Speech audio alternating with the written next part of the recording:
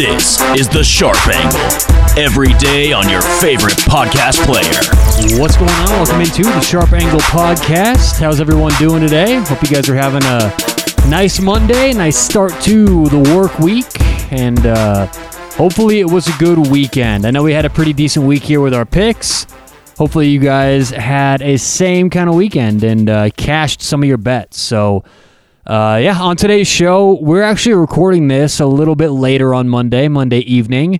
Just wrapped up doing a couple other podcasts, and we were a little busier earlier today, so finally had time to sit down and do a show. But what I'm going to do is actually push some of the NFL talk to tomorrow. Usually on Mondays, we'll recap the weekend in the NFL and things like that, but we'll save that for Tuesday, simply because there's a couple games going on today that we'll include in the recap, and I want to get some futures bets in there as well tomorrow. But on today's show, we're going to talk about the importance of having multiple sports books to bet at.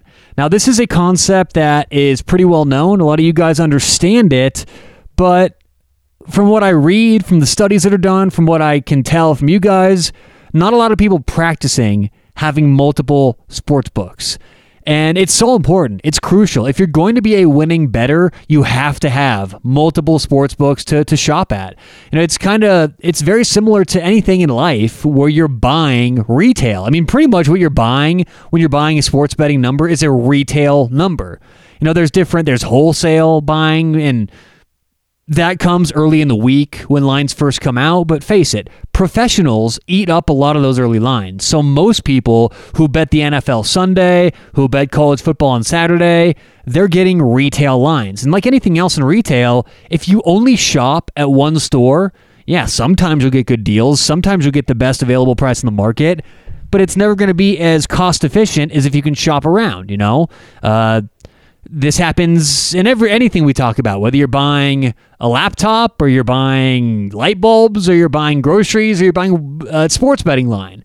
If you don't shop around and always try and find the lowest and best price, over the course of time, you're going to lose a lot more money. And that's exactly what happens in sports betting. I mean, it is astounding how much lines change on a daily basis, website to website, sportsbook to sportsbook. You know, some sportsbooks will have the Virginia Tech at -3, and other sports books will have Virginia Tech -1. You know, it's not as common in the NFL. I will say that, because NFL lines are a lot sharper, a lot tighter, but still, it varies by a half point, sometimes 1 point if you approach Sunday, and you get these sports books who move on action. You know, you can get sometimes very rogue lines in the NFL. Not typically, but sometimes. And it's very important to have that option. So if you shop around, if you look at other sports books and always make sure you're getting a little bit here or there, you're going to save a ton of money in the long run. And it's not just about paying less per bet in terms of saving money. I'm talking about winning bets where you would lose. Because really, when it comes down to it, a lot of the sentiment, for what I understand, is a lot of the sentiment and the approach for people who don't do this professionally is, you know, yeah, what does a half point matter, right? What's the difference between 16.5 or 16 or 12.5 or 13? Things like that. But half points do add up. I mean, often in sports betting, that's what we're doing, trying to find out where to save a half point here or there. So if you can shop around and sort of create your own lines, create your own synthesized lines, it's the best way to do it. You know, if you're just a part of FanDuel Sportsbook, you can only shop FanDuel's lines and FanDuel Sports, because FanDuel doesn't offer every sport. But if you're part of FanDuel and BetMGM and DraftKings and William Hill, well, now you can start shopping around, finding the lowest price, finding the lowest line. And if, as you guys know, who have been listening for a long time, I primarily reside in hockey and soccer. Yes, I'll give my football picks, my basketball picks, things like that, but I make most of my money in hockey and soccer. And I'm telling you what, in those soft markets, the NHL, the Premier League, you will find wildly different lines. I mean, I'm talking drastically different lines every game, every week.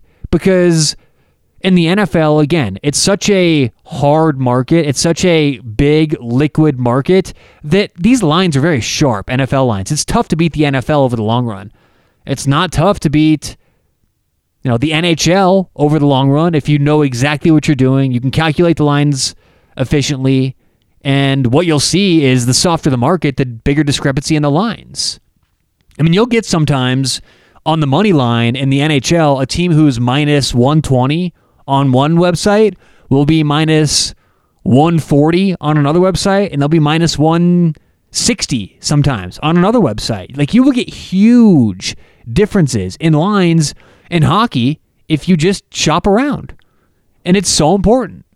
And I stress this and I tell everybody, but it's so funny. Even my close friends or people who I work with, I mean, it seems like a lot of you guys understand. A lot of you guys will say the right things. I understand it's supposed to have more sports books, but hardly anyone lives it. Nobody is doing it. And I understand.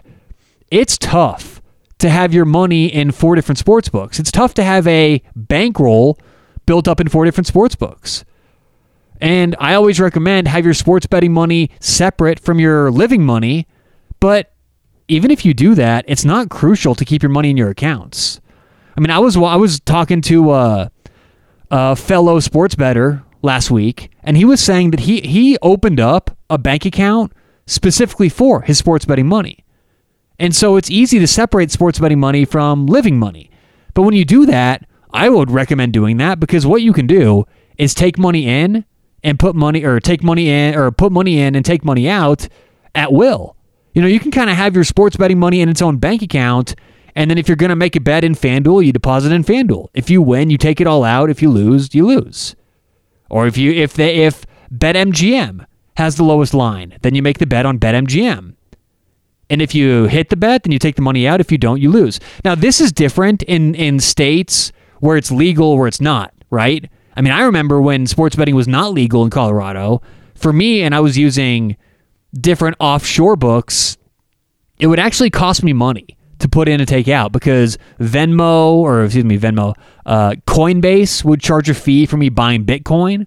There's a little bit of an exchange fee. You put in $300 to Bovada or BetOnline or any offshore book, you put in $300, you may have, $295 in your account or something like that. And those $5 over the long run, they add up. So I don't recommend doing this if you're using an offshore book. But if you're using a domestic book and it doesn't cost you any money to put in or take out, I love the idea of having a separate bank account, taking out every time you win, and if you lose, well, you just lose the money. In this way, you don't have to have the money all tied up in one sports betting account. It's easy then to shop around at 4 different accounts and use those prices.